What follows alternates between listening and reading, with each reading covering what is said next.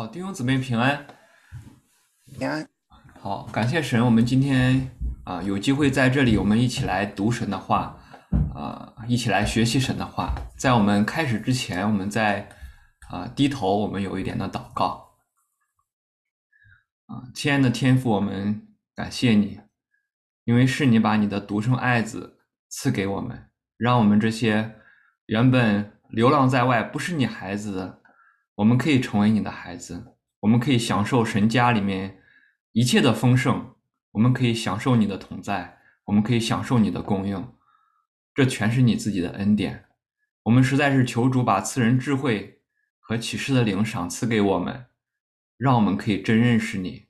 也让我们因着认识你，我们的生活，我们的生命都可以不一样，都可以来讨你自己的喜欢。我们这样子的祷告，靠主耶稣基督的名，阿们。好，我们今天一起来学习《使徒行传》第3章的第1到第10节我给它起了一个名字是恩典的样本这是一个瘸子被医治的故事，也是一个大家很熟悉的故事。盼望在今天的这个信息的里面，我们在学习这段经文的时候，我们可以更多的认识神自己奇妙的工作。我们知道使徒行传第2章使徒行传第2章它是讲到人类历史里面的一个新的篇章，因着圣灵的降临，把不同背景、不同文化、不同语言的人浸在同一个身体的里面。天上的基督，他在永恒的里面，他得着了一个地上的身体，就是教会，就是你，就是我，这是神全新的创造在永恒里面，我们的主他因着得到了这样的一个身体，他做事的法则不同了。在福音书里面，道成肉身的耶稣，他亲自行走在地上，他亲自的讲话，亲自的行神迹。如今他得到了一个教会因着他得到了一个地上的身体他做事的法则不同了，他透过他地上的身体来讲道来做他要做的事情。教会是神手中的器皿也是神眼中的宝贝。第2章的使徒行传第2章的末了，那里讲到一些非常有意思的细节比如说第2章47节那里讲，主将得救的人天天加给他们，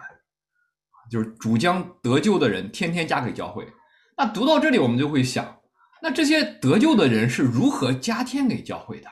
发生了什么事情？对吧？2章43节那里又讲，使徒又行了许多的神迹。许多的神迹是什么样的神迹？在第2章里面圣灵都没有记载，都没有讲。我们读到第3章发现第3章的1到10节，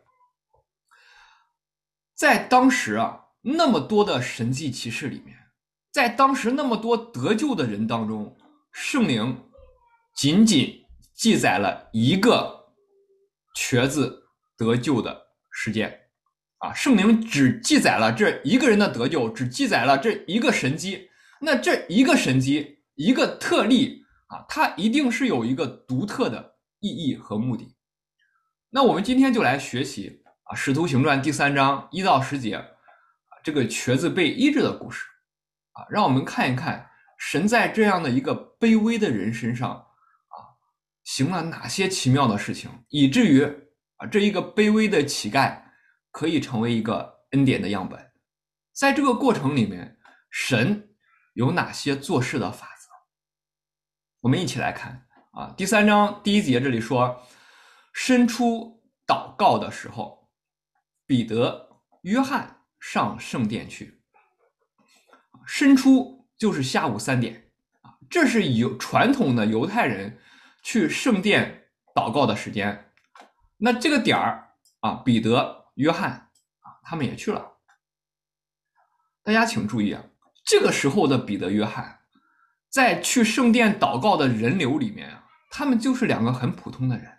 他们的头上没有火，他们的身上没有光环。虽然他们很普通啊，但是彼得、约翰这两个人配搭在一起来服侍啊，这是一个非常不容易的事情。为什么这么说呢？彼得、约翰这两个人啊，他们两个人一个年纪大，一个年纪小，而且这两个人啊，性格个性是迥异的。彼得这个人做事情非常的实际，心直口快；约翰这个人做事情啊，心思很细腻，非常的浪漫。耶稣在的时候啊，这两个人啊是常常搞不到一起的。比如说彼得啊，他是大使徒，他常常觉得他自己是老大。那约翰服不服呢？约翰是不服的。我们怎么知道呢？马太福音20章那里约翰的妈妈就是耶稣的姑妈去找耶稣，给耶稣讲，你将来做宝座的时候啊，我的两个儿子，一个在你左边，一个在你右边，左丞右相。你可以想象彼得在旁边听到这句话他什么反应，对吧？左丞右相都被你两个儿子干了，那我彼得干什么？对不对？你可以想象一下那幅画面。耶稣快要上十字架的时候啊，这些门徒啊，福音书记载他们在一起争论。他们争论啥呀？他们在一起争论谁是老大。你可以想象两个都想当老大的人，他们在一起那肯定是不容易搞的。约翰福音的末了，我们的主他从死里复活了。那彼得就特意来问耶稣说，约翰这个人啊，他将来的结局如何？那主给他回答，主的回答非常有意思，这个跟你有什么关系呢？这些对话就说明了，当耶稣复活以后啊，彼得、约翰这两个人啊，还是在宫斗啊，还是在争宠。你可以想象，如果彼得和约翰在一个教会里面聚会，我们很可能是不愿去跟他们一起聚会的。每次查经他们俩都要吵架每次开同工会他们俩都搞不来。但是我们读到《使徒行传》第3章，我们惊讶的发现，现在耶稣不在身边了，彼得、约翰这两个人却可以一起来同工，他们却可以一起同心合意的出去侍奉。这是圣灵在人里面的工作，圣灵除去人与人之间的隔阂。接下来发生一件很奇妙的事情，有一个人生来是瘸腿的，第2节这里，天天被人抬来，放在店门口，那门名叫美门，要求进店的人周济这里讲到这里有一个人，什么人呢？生来是瘸腿的。生来是瘸腿的，那这个英文直接的翻译就是在他妈妈的子宫里面他就是瘸腿的，从出生到现在他瘸了一辈子了。生来是瘸腿的，那在犹太人的观念里面就意味着什么？就意味着你这个人呀，不是你犯了罪，就是你父母犯了罪。生来是瘸腿的，天生残疾，就意味着神不悦纳你。根据利未记第21章这样的一个瘸子，他是没有资格进入圣殿敬拜神的，他是被神轻视的。虽然这个人他先天残缺被人鄙视，但是第2节这里我们发现这个瘸子呀，他有一份挺不错的工作并且享有一些特权第2节这里说他天天被人抬来，放在店的一个门口，那门名叫美门。天天被人抬来，什么意思？弟兄姊妹，什么叫天天被人抬来？请问各位，你今天去上班的时候你每天去上班的时候，你怎么去上班？挤地铁搭公交，对吧？或者很辛苦的自己开车，对吧？这个瘸子不一样天天被人抬来，什么意思？就他有一群专职的司机每天都有人伺候他，每天都有人按部就班的把他抬到店的门口。而且这个门口啊，可不是一般的门口，那门名叫美门啊。美门啊，是耶路撒冷圣殿非常特殊的一个门。为什么叫美门呢？因为这个门啊，它是哥林多式的青铜制成的。这种青铜的金属很特别，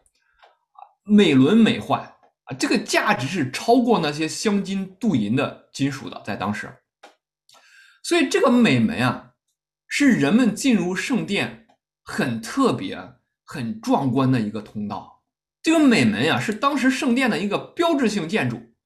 啊。换作今天，很多人到了那里都要把手机拿出来自拍一下，发朋友圈了。这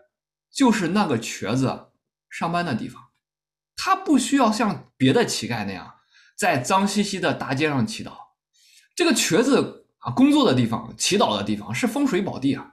是最繁华的商业区的黄金地带，美门啊。用现在的话讲啊，如果是北京啊，这个美门就是王府井大街啊；如果是纽约啊，美门就是第5大道和42街交叉口，最繁华的商业街，黄金地段啊。这个瘸子他就在那儿上班啊，所以啊，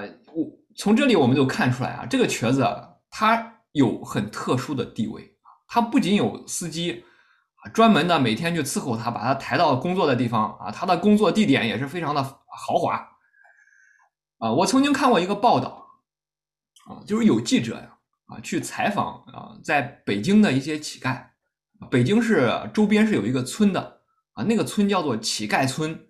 为什么呢？因为那个村子里面的老百姓啊，他们都是以乞讨为生啊，就是这个乞丐啊，乞讨啊，就成为了这些人的一种职业啊，这是一种职业。有记者去采访他们啊，因为在我们的印象里面啊，乞丐啊一般都是很穷，但是呢这个记者去一采访啊，这个让他非常的意外啊，就在这个乞丐村里面的人啊，这些乞丐啊，大部分人啊，在北京都有好几套房子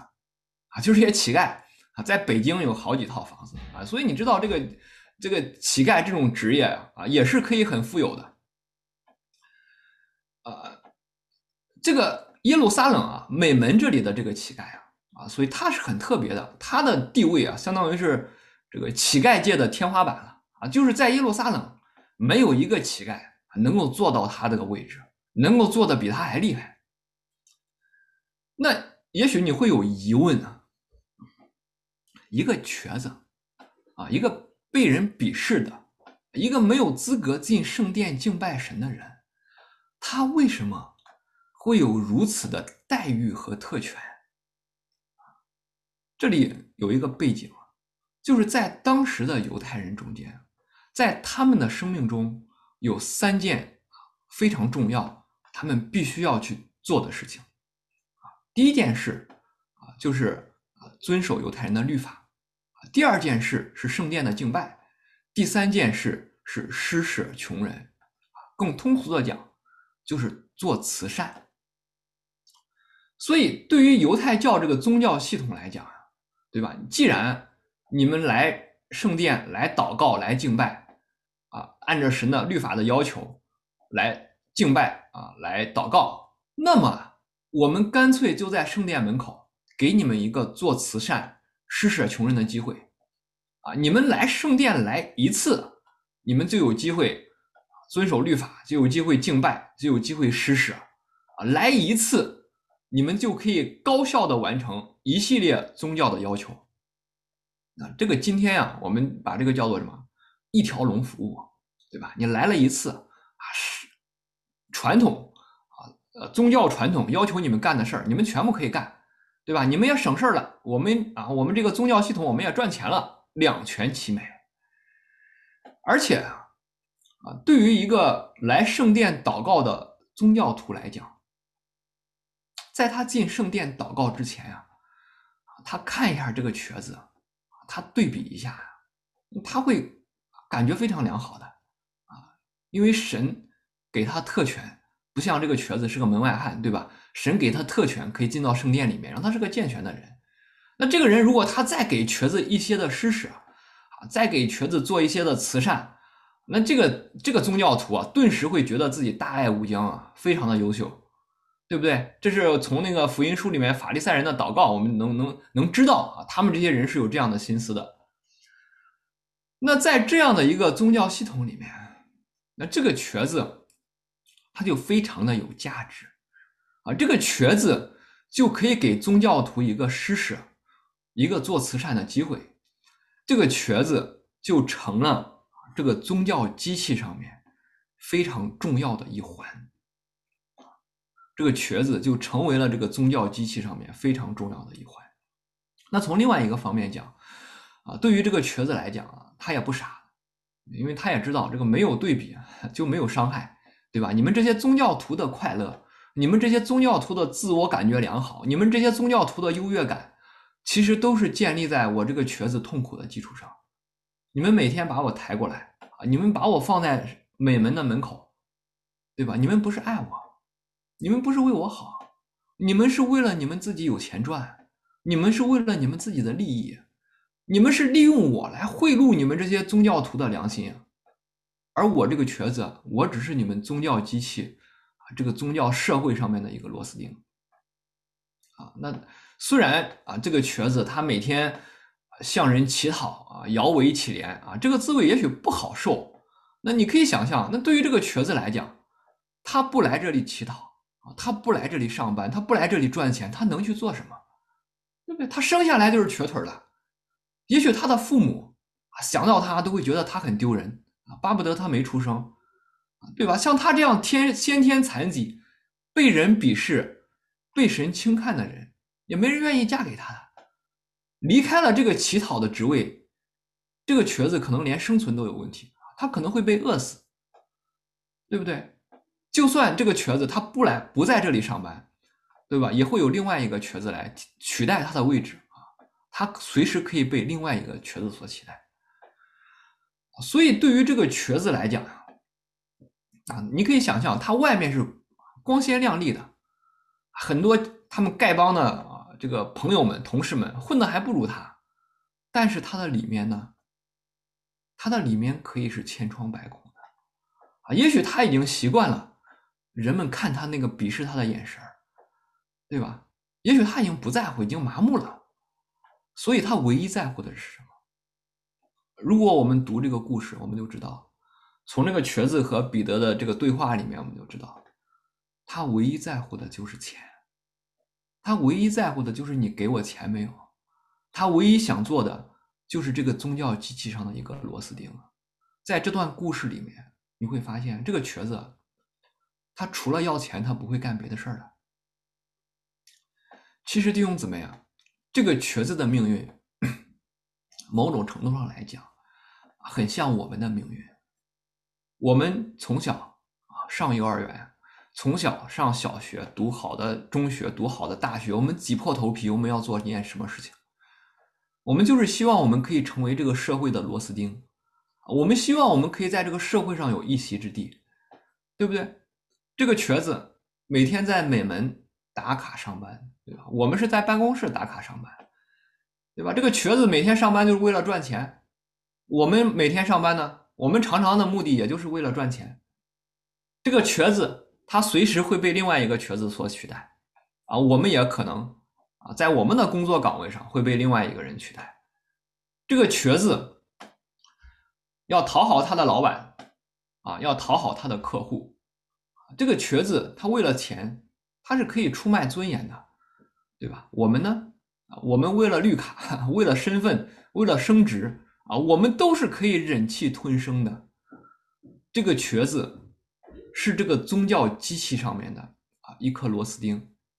我们呢，我们好像是这个社会机器上面的一个螺丝钉。弟兄姊妹，我们不是说上班不好，我们不是说努力工作不好，我们不是说当一个社会的螺丝钉不好，而是你我们在这样的一个社会机器的里面，我们不知不觉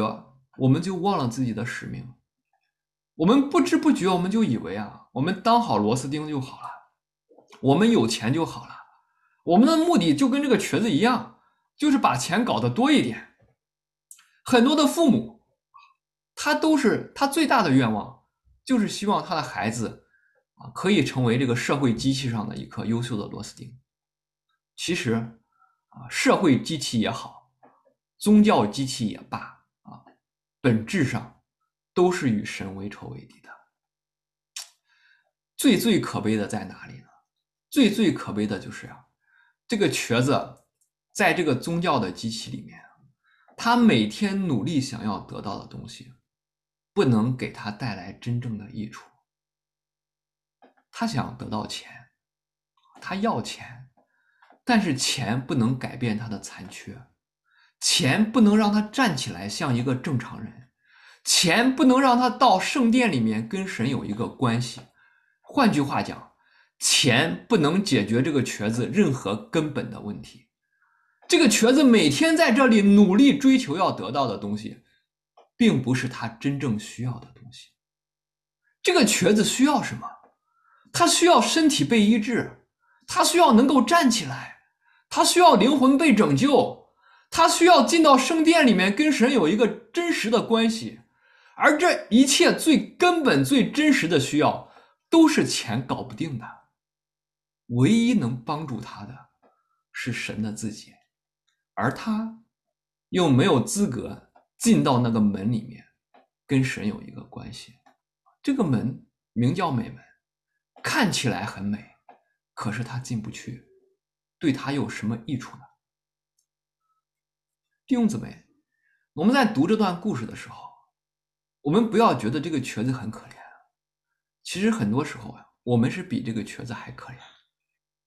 为什么这么说呢？这个瘸子他是没有机会先天不足，没有办法进到圣殿里面跟神有关系。而我们这些人呢，我们已经进去了，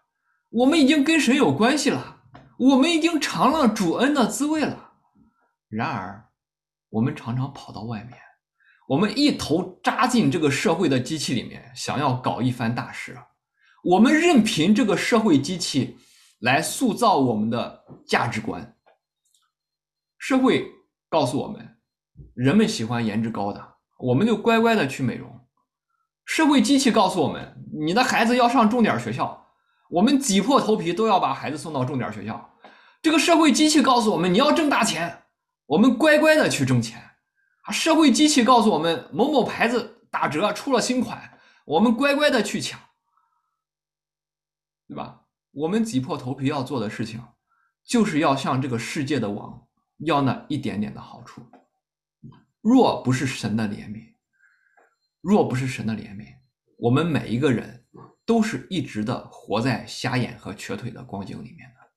包括这里的彼得和约翰。大家记不记得，当耶稣复活以后，在福音书里面，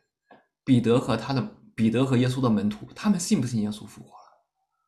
他们一开始是不信的。约翰福音21章那里彼得给其余的门徒讲来吧，我们打鱼去我们重操旧业吧，对吧？其他的门徒积极的响应，走，我们跟你一起去打鱼。那意思是什么？意思就是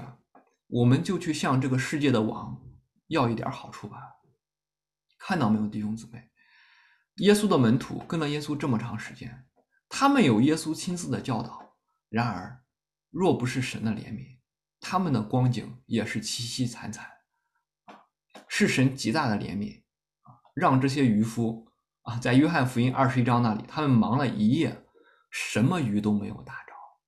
这是神极大的恩典，因为第二天早上，我们的主亲自的向他们显现，我们的主亲自的喂养他们。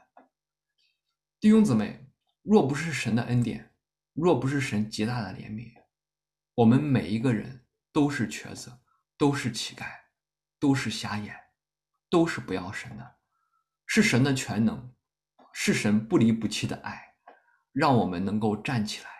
让我们能够一直的跟随他。接下来的这个故事，我们发现这个瘸子他非常的幸运。为什么？因为彼得、约翰的出现让他的人生有机会被反转。第3节这里说，他看见彼得、约翰将要进殿，就求他们周济。这个瘸子看到彼得、约翰就要钱，就求周济，这是这个瘸子的条件反射他看到人就除了要钱，他不会有其他的反应。读福音书我们知道耶稣是去圣殿很多次的，去过圣殿很多次。这个瘸子呀，他一定是见过耶稣的，但是他没有求耶稣来医治他。在这里他也没有去求彼得、约翰给他祷告一下，你帮帮我，帮帮忙，他里面没有这个概念的。然而彼得、约翰定睛看他，第3章第4节，彼得说，你看我们，你看我们。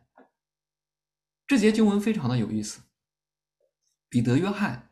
定睛看他。定睛看他的意思就是什么？就是特别留意的看，特别仔细的看。弟兄姊妹，你想象一下，你什么时候会仔细的看一样东西？你什么时候会仔细的看一样东西？你一定是对某个东西特别的感兴趣，你才会去仔细看。你不感兴趣，你是不会去看的，对不对？我们常常说呀，眼睛是心灵的窗户。彼得、约翰定睛看他，这是讲到彼得、约翰的心里面，他们对着这个瘸子是特别的有恩典，特别的有感觉。在茫茫的人海里面，他们对着这个瘸子特别的感兴趣。而且彼得这里还说呀，你看我们第4节，你看我们什么意思？什么叫你看我们？弟兄姊妹，你在大街上走，遇到一个乞丐，对吧？这个乞丐眼巴巴的看着你，你也很清楚他就是想要点钱，你一般什么反应？你遇到这种乞丐你是什么反应？如果是我的话，我会尽量避免跟这个乞丐有任何眼神的交流，眼不见心不烦，对吧？我不想跟你发生任何的关系，我也不希望你对我有任何一点点的期待，我就不看你，我就装作没看见你。那这里彼得、约翰非常有意思他们不是视而不见，他们是定睛的看，仔细的看，而且还跟这个瘸子讲，你看我们你看我们什么意思？你看我们这4个字呀，了不得。这是讲到一个神圣的邀请，就是你不要你这个瘸子，你不要往别的地方看了，你不要去别的地方找了，你真正的需要，真正的祝福，我们这里有，并且只有透过我们，才能给你的生命带下真实的改变。这是一个神圣的邀请，这是彼得说你看我们，这是圣灵在彼得、约翰心里面的感动。你可以想象耶路撒冷的乞丐多了去了，此时此刻神对着这一个乞丐特别的感兴趣，神要透过彼得和约翰在这一个乞丐身上开始一个新的工作，神奇妙的恩典要临到这个人。第5节，那人就留意看他们，指望得着什么很有意思彼得、约翰定睛看这个乞丐，这个乞丐也定睛看彼得、约翰。那我要是这个乞丐的话，我上看下看左看右看，看彼得、约翰这俩人我会很失望的。为什么呢？首先彼得、约翰你们俩一点也不帅有啥好看的？第二，我仔细看你俩也不像是有钱人，我再仔细一看，你们就是俩打鱼的你们也不是土豪，对吧？你们为什么看起来这么的普通，却可以那么的自信无论如何我希望你给我点好处彼得也非常有意思第6节彼得说呀，金银我都没有在这个瘸子期待的眼神里面，彼得告诉他，金银我都没有，你想要的东西我没有。你可以想象，你要是这个瘸子听到这句话，估计脸都绿了你不是玩我吗让我看你，结果我想要的东西你没有。但是彼得接下来这句话非常的重要。第6节彼得说，金银我都没有，只把我所有的给你，只把我所有的给你。这是讲到一个非常重要的原则，就是当你真的在乎一个人的时候，当你真的关心一个人的时候，你能给他什么？我们能够给人的只能是我们所有的，我们没有的东西我们是给不了人的。比如说我们在教会里面有弟兄姊妹，他们身份上有了难处，马上要回国了，我们很着急，我们巴不得上帝能够给他们发一张绿卡，但是没有办法，对不对？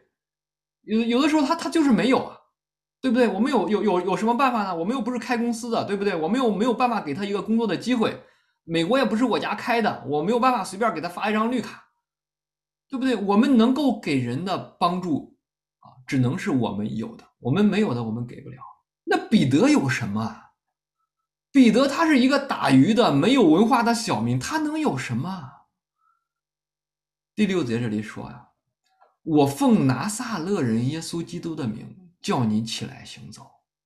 彼得他有一个特权，他有一个大的不得了的特权，这个特权叫做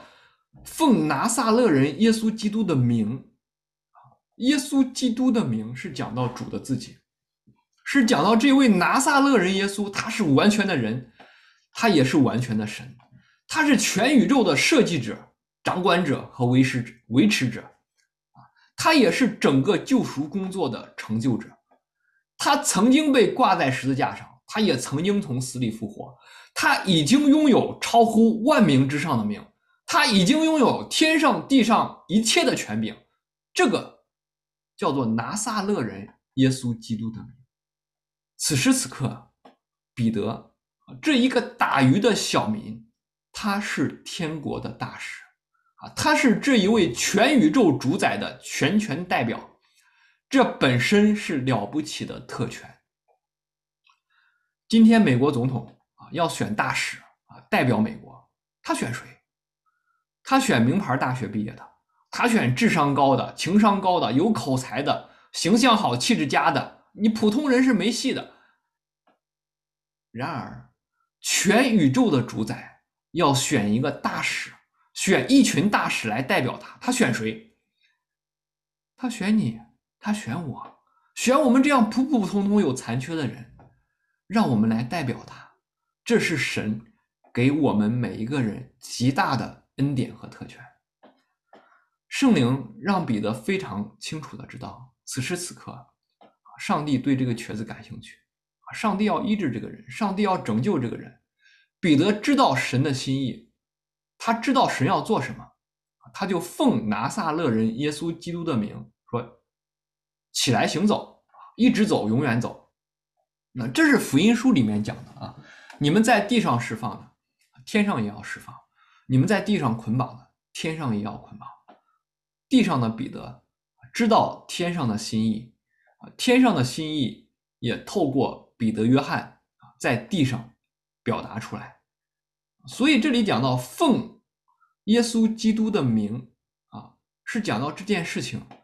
是根据神的旨意，依靠神的能力，为了神的荣耀。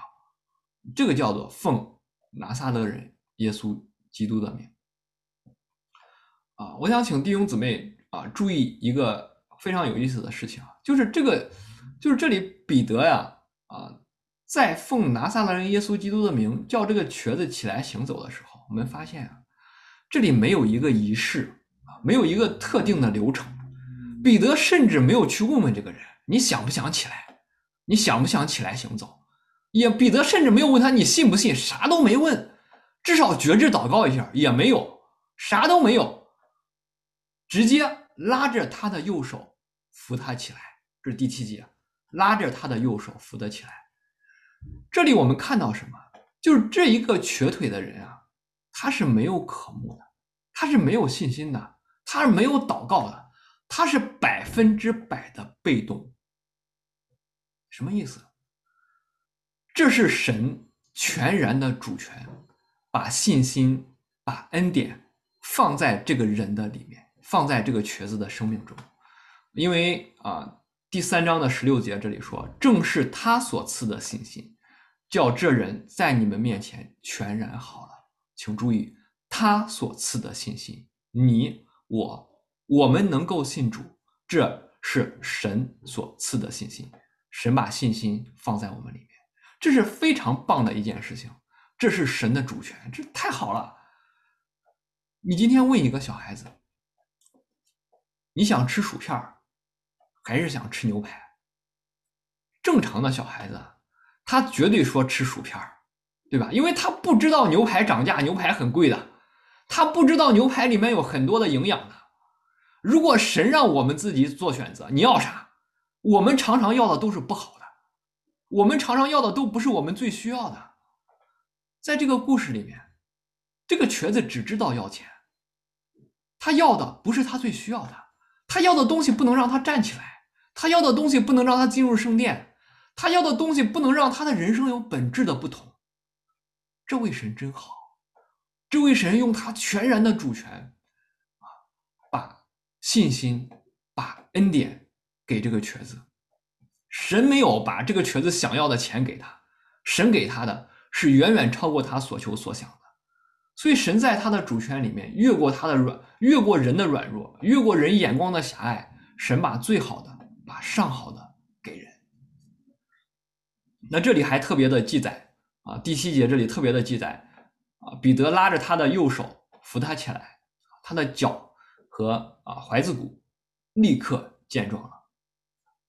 那这是彼得约翰一系列的动作，定睛看，拉着他的手扶得起来，一连串的动词。那这一系列的动作其实是天上的基督借着他在地上的身体所完成的动作。这里讲到这个瘸子呀，他的脚和踝子骨立刻健壮了。路加这里的描写是非常的精彩因为我们知道路加是个医生嘛，对吧？他用的词这个踝子骨这些都是专业术语他描述的这个事情不简单脚和踝子骨立刻健壮了。什么叫立刻健壮了，弟兄姊妹？我们中国人说呀，伤筋动骨100天，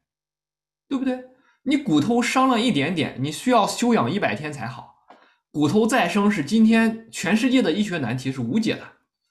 这个瘸子他瘸了一辈子了，已经废了，不能再好了。然而路加观察到他的肌肉、他的骨头、他的筋立刻马上长好了。这是神从无到有的一个创造，这是神在这个瘸子身上的创造。他不但好了，而且还很健壮，对吧？因为正常的一个人，你的骨折好了，经过几个月的恢复，你走路还要非常的小心，你不能剧烈的运动。这个瘸子他瘸了一辈子了，他好了之后呢，立刻能跳，立刻能走。第8节这里说，他就跳起来，站着又行走，先是跳，再是站最后才行走，对吧？所以这是一个神迹，弟兄姊妹这是神在这个渺小的人身上从无到有的创造这是没有任何瑕疵的，这是人手所不能做的工作更宝贵的神不但医治他的身体，神还给他一个极大的恩典。第8节这里说这个瘸子呀，就同他们进了殿，走着跳着赞美神这个瘸子走着跳着赞美神。弟兄姊妹我们读到这里，我们不要很快的就读过去，我们思想一下，我们这些人在得到神的帮助之后是什么样的反应？在我们的人生里面，我们遇到了困难，我们遇到了挫折，我们有过不去的坎儿，我们也会很谦卑的在神面前，神我实在是搞不定了，求你来帮帮忙，对吧？如果你帮助我那我这个人非常有良心，我以后绝对不忘恩负义，好好的来服侍你，对不对？我们都会这么讲，好话都被我们讲完了。但是呢，神真的怜悯我们了，神真的帮助了我们了，神真的拯救了我们了。我们常常是立刻马上就放飞自我了，哪里还记得神对不对？我们是常常的忘恩负义忘记感恩的。这个瘸子有恩典他被医治之后，他的反应不是去找一份别的工作他的反应不是去身体好了可以去相亲的他是进了殿，走着跳着赞美神神不但在他的身体上有一个全新的创造，神还在他的里面有了一个新的创造。神把信心放在他的里面，用圣经的话来讲，他是新造的人，旧事已过，全是新的了。第8节对这个瘸子的描述，走着跳着赞美神啊，跟第2节这个瘸子在这个门那里祈祷啊，这是非常有意思的对比，这个完全的翻转。跳跃取代了残疾取代了跛脚，赞美取代了乞讨他的生命完全的被翻转这是以赛亚书35章那里预言的应验。以赛亚书35章第6节说，那时瘸子必跳跃向路。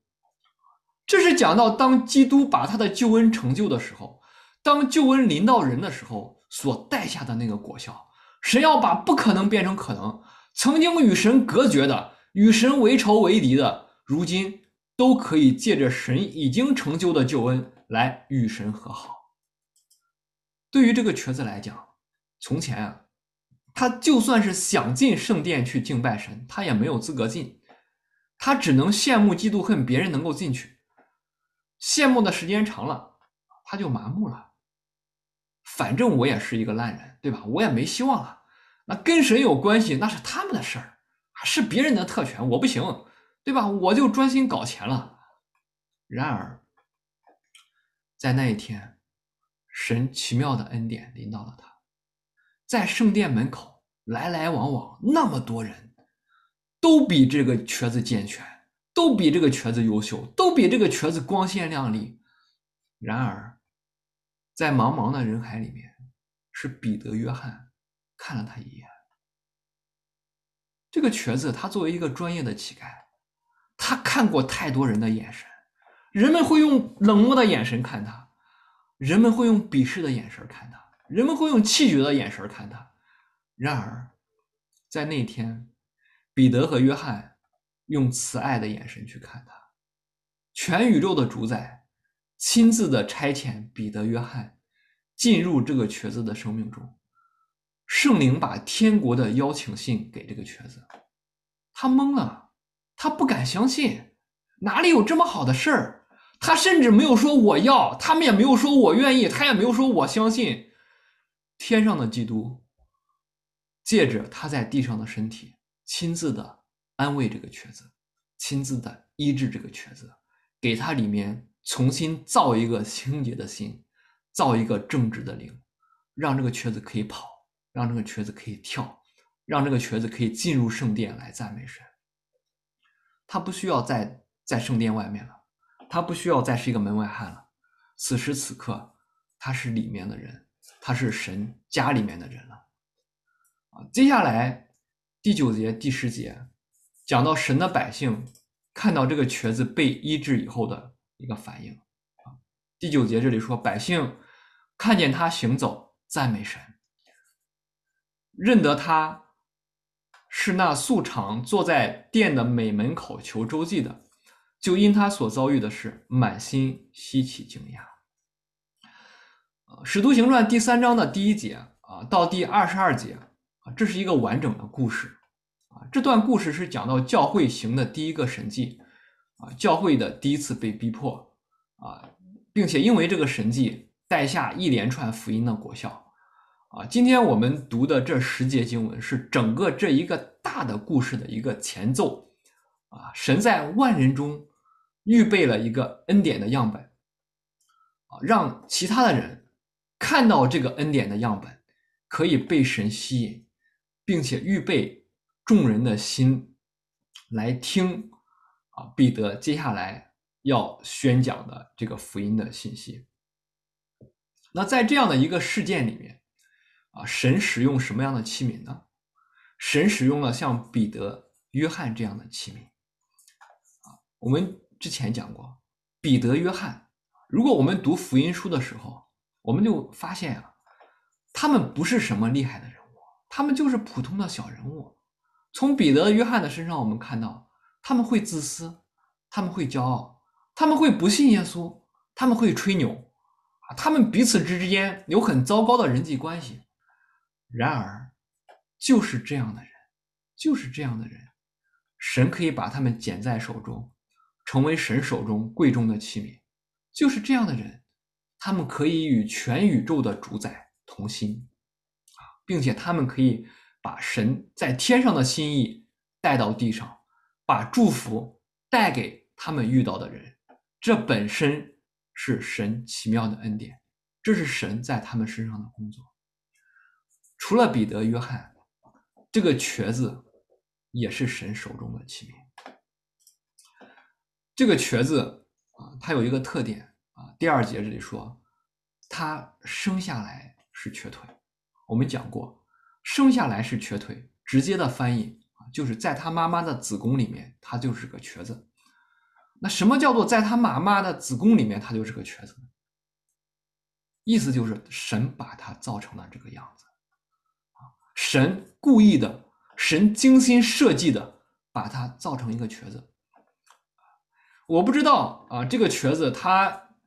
听旧约的诗人讲说这个旧约圣经里面有讲，我在母腹中你已覆庇我，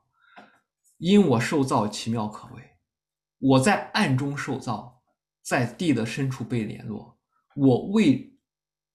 成形的体质你早已看见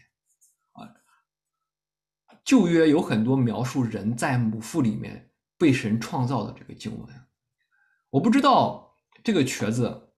从前听到这些圣经的时候，他有没有很生气，有没有非常的抱怨？为什么呢？因为你如果说我的出生我的残疾是一个意外的话，我可以接受。但如果说上帝你故意把我造成这样，你那么的有能力，你那么的全知全能，你却故意把我在我妈妈的肚子里面把我造成一个瘸子，那我是接受不了的。我心里面一定有很多的苦毒，我心里面一定有很多的埋怨。你可以想象这个瘸子，他看到他的小朋友，他从小看到他的小朋友在那里跑，在那里跳，在那里玩耍，他发现他不能，他小朋友干的事情他都干不了，对吧？他看到别人能够进到圣殿里面祷告，他只能眼巴巴的在外面看着，对吧？他一定心里面有很多的疑惑的，为什么我不能像我周围的小伙伴那样一辈子顺顺利利的，对吧？天生就很完美，对吧？该上学的时候我就上一个好学校，该结婚的时候就有漂亮的女孩子喜欢我，该找工作的时候就能找一个好工作，该生孩子就能生孩子，该有孙子的时候就有孙子，对吧？最后躺在病床上面，子子孙孙围绕着你，送你上路。为什么？为什么这个瘸子不可以有这样的一个在常人来看很美好的人生？为什么这个瘸子不能有一个躺平的人生？为什么这个瘸子在他的生命里面要有那么多的艰难？为什么全知全能的神故意把他精心设计成一个残缺的人？弟兄姊妹，如果我们读这段圣经的时候，我们会发现，为了这一天为了这一刻，因为在当时千万人中，神只单单拣选了这一个瘸子，让这样的一个瘸子成为一个恩典的样本。不错，周围的人都比这个瘸子好，都比这个瘸子优秀，都比这个瘸子跑得快，甚至很多人比这个瘸子长得漂亮，比这个瘸子优秀的人很多。但是那些人都没有这个瘸子的福气，可以被神拿在手中来被神使用。这个福气是神在创立世界之前的一个创造。在那一天，这个瘸子他是整个耶路撒冷跳得最开心的人。神借着这个瘸子让所有人都看到，看吧，最不配的人，我给他最大的恩典。神借着这样的一个最不配的人，借着这一个恩典的样本，让所有的人知道神的恩典比天高，比海深。所以在那一天，在那一刻，这个瘸子一定要跳，他一定要唱，他一定从心里面来赞美这位神，你真伟大。在永恒里面，神为这个瘸子所预备的远远超过在那一天他眼睛所看见的。弟兄姊妹，这个瘸子的故事其实也是你，也是我的故事。在我们的生命中，我们会经历各样的艰难，很多时候我们会觉得我们很糟糕，我们会怀疑神啊，你为什么把我设计成这个样子？你为什么让我这么笨？你为什么让我这么丑？我们有很多的埋怨。弟兄姊妹，我们可以活在苦毒和抱怨的里面，我们也可以在我们每一个难处的里面，在每一个不可能的里面去经历神的恩典，去经历神的工作，来成为神的见证。我们生命中每一个失败，每一个软弱，每一次的跌倒，都是神可以在我们的生命中来行神迹的一个机会。我们深深的相信，我们在地上，